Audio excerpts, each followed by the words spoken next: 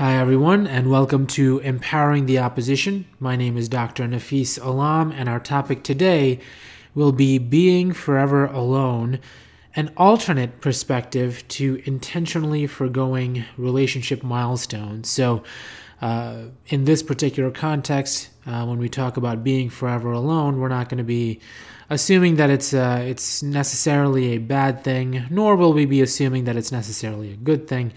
In true Empowering the Opposition formatting, we'll be talking about being forever alone. At first, from the point of view of all the bad things that go along with it, the assumptions that are made, and then we'll take the alternate perspective in talking about being forever alone as a potential benefit in many ways that we can certainly explore. So first, being forever alone, when we're talking about it in the current social context, it's the idea that from a romantic partnership standpoint, you just don't have anyone. Sometimes it's seen as a choice that's made on behalf of someone as opposed to by someone. So when someone says that they're forever alone, generally, it's implied that they'd prefer to be with someone, yet they don't have the opportunity to. Then again, many people sort of hashtag forever alone to sort of bring attention to themselves, maybe get people to feel sorry for them in some way, when in reality, they prefer to be alone. They prefer to not have any sort of romantic partnership. So first, what are the negative sides of being forever alone? You won't have any trouble finding studies suggesting that companionship from a romantic standpoint, a significant other standpoint, often leads to better outcomes if we're talking about finances, if we're talking about mental health, if we're talking about end-of-life care. In many categories, I would even venture to say that in most categories of academic literature, it's suggested that being in some sort of significant other romantic companionship, partnership, often results in better outcomes throughout the course of life. So with that being the case where being forever alone, being alone in general, academically and also anthropologically is seen as a negative. After all, if everyone were to be alone, if no one were to engage in any romantic partnerships, and thus you'd essentially assume not engage in any romantic relationships, sexual relationships, you may have the extinction of the human race, right? So it is a certain level of assumption that that being alone, not everyone can do it, not everyone should do it, because we do need procreation and future generations to survive forward.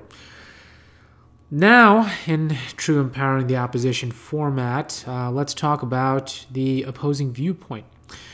So being forever alone may not be the worst thing in the world. Many of you have heard that sometimes it's better to be with no one than to be with the wrong person. And often those who are shamed for being hashtag forever alone are compelled to find someone just for the sake of finding someone to be with. And thus, if they are able to find someone that they simply just get along with, just a little bit, they're compelled to believe that, well, maybe I should pursue a long-term romantic partnership with this person because of societal pressure. That may not be what's best for the individual or the individuals, plural, involved.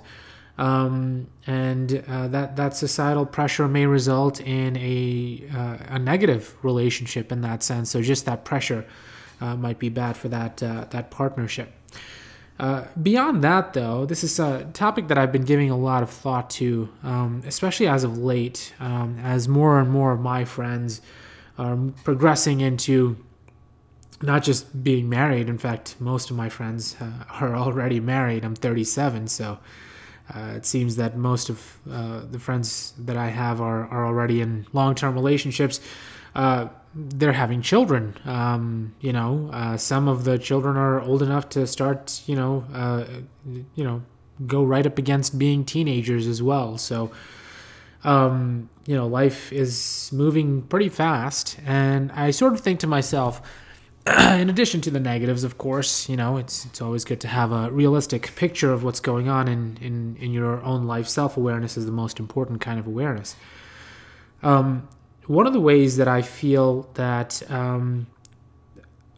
being alone might be better for, at least for my mental health, and maybe for people like myself, their mental health, is that I never have to worry. If I'm never in a romantic partnership, then I'd never have to worry about missing someone.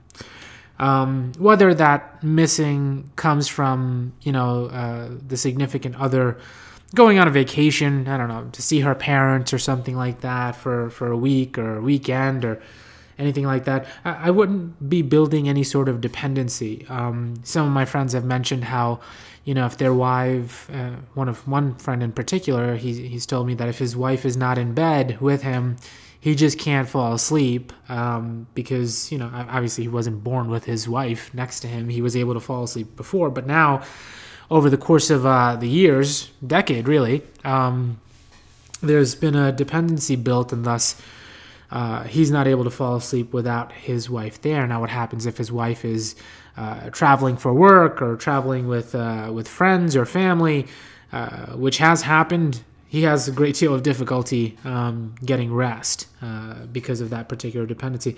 That's something that if I'm alone, as I am, I never have to worry about. If I don't have something, then I'm not able to miss it if it's not there because I've never had it. So missing someone, whether it's the end of a relationship, which I never have to worry about. If I'm not in a relationship, then I can't miss not being in one because that's just homeostasis. That's baseline for me. So, sometimes, people like myself might choose not to move forward into a significant other romantic relationship because of a desire to avoid having to feel any sort of grief over a relationship that ends. And thus, in order to avoid that grief, you simply don't initiate any relationships, and thus you've essentially protected yourself. Is it the healthiest way to go about life? Opinions might differ, but it's certainly an option. Moving forward with children as well, and this is something that I've given a lot of thought to, even more so than a significant other, because I think I've always been of the opinion that I've always been more inclined toward being a parent than a husband. So, from the point of view of children, newsflash: those of you who know me know this, and those of you who don't, I don't have any children, and it's not looking good for the future, let's say. Now, is that necessarily a bad thing? Yes, of course. From the con standpoint, who's going to take care of me when I'm older? How do I leave my legacy behind? So there are certainly cons to that. But again, in Empowering the Opposition forum, what are some of the pros that come from not having any progeny, any children to leave behind? And I think the way that I would feel about a child, growing up in my house, going away to college, for example, I can't imagine how much it would hurt me to watch my child. I mean, I would be proud, of course, but, if for 17, 18 years my son or daughter has lived with me and, I've essentially built a dependency, an emotional dependency on my child being there, watching them grow up and, hit their milestones and all the roller coaster rides that I'm sure they'd be going on through junior high school and high school, and all of a sudden they're ready to go away to college. I think I would be very upset, and I think any parent would be very upset. Proud, of course, but upset at the fact that a milestone is being reached, and things will never be the same again. When the child becomes an adult and they're becoming their own person, they're moving away. You might joke around and say, "Yeah, I couldn't wait until such and such was 18 years old and would leave the house." But in reality, so many parents are just distraught over the fact that it's an empty nest now. If the nest has always been empty, then you cannot be remorseful or grieve an empty nest. And essentially that's sort of the way that I'm thinking of it, in that, like, if I never have children, I never have to worry about my child, my son or daughter, growing up and becoming an adult and going to college and making something of themselves, which, again, if it were to happen, I would be proud of them. But at the same time, maybe it's some level of selfishness here, in that, like, if I've grown to love someone over the course of 18 years, I would essentially want them around. And even with smaller milestones, when you've got babies and then just learning to walk, and before school age, before kindergarten, let's say, that child is fully dependent on you for all of their needs, including emotional needs. And all of a sudden, first day of school comes and you drop them off, they're crying, but after a couple of days or a couple of weeks, they don't even look back at you when they're going into their school. It's like, for half a decade, I was your entire life, and now all of a sudden, you've got your little friends that you've got, and things just change. And one of the pros to not having children, especially for someone who I believe myself to be caring and loving, perhaps even to a fault. Perhaps one of the benefits of staying alone would be that not having a significant other to miss, whether it's because of the end of a relationship or because of a vacation or a trip or anything like that, but also not having a child to miss. If you don't have a child, if you never had a child, how can you miss not having that child anymore? So from that perspective, you could also make an argument that anything that is volatile in any kind of way, or any relationship that could potentially change, or any topic or concept that could potentially change over time, you may not want to build a dependency on for the sake of your own mental health. Or you may want to build that dependency because that's what society says is healthy, right? Child rearing and raising children and having an invested approach to future generations is what humanity has been doing for the entire lifetime of humanity. So from a historical and anthropological standpoint, that would make sense.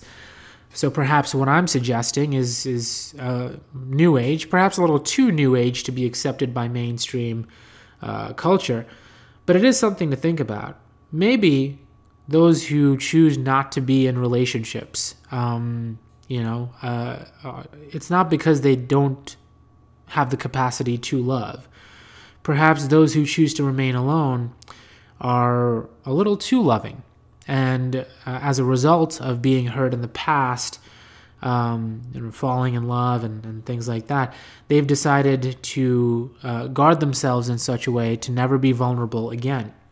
And same thing with kids. Perhaps those who choose not to find someone to have children with, or just to have children, period, perhaps those people are just as loving, maybe even more so, of children and the idea of progeny, in understanding that once the child is ready to leave the nest, the pain that person would feel because of how much that person loves that child could be potentially unbearable.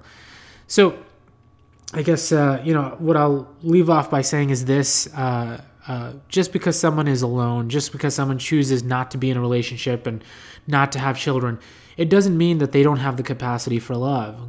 It may be quite the opposite. Now, obviously, you have to do your own assessment. You can never paint with a broad brush. But it could very well be that those who are alone, those who are choosing to stay alone and not engage in any particularly intimate or close relationships, perhaps it's not because they lack the capacity for love, but rather maybe because they love too much, and they know that they can't or they don't want to experience grief in the future, and thus they choose not to experience love again, whether it's significant other or children, what have you, maybe even friendships. They choose not to experience love again because they know how they'll feel in those moments of grief. And of course, grief is inevitable, right? We always go into everything with a positive mindset, but not all outcomes will necessarily be positive. Well, that's all the time we have for today. I'm Dr. Nafis Alam, and this has been Empowering the Opposition. See you next time.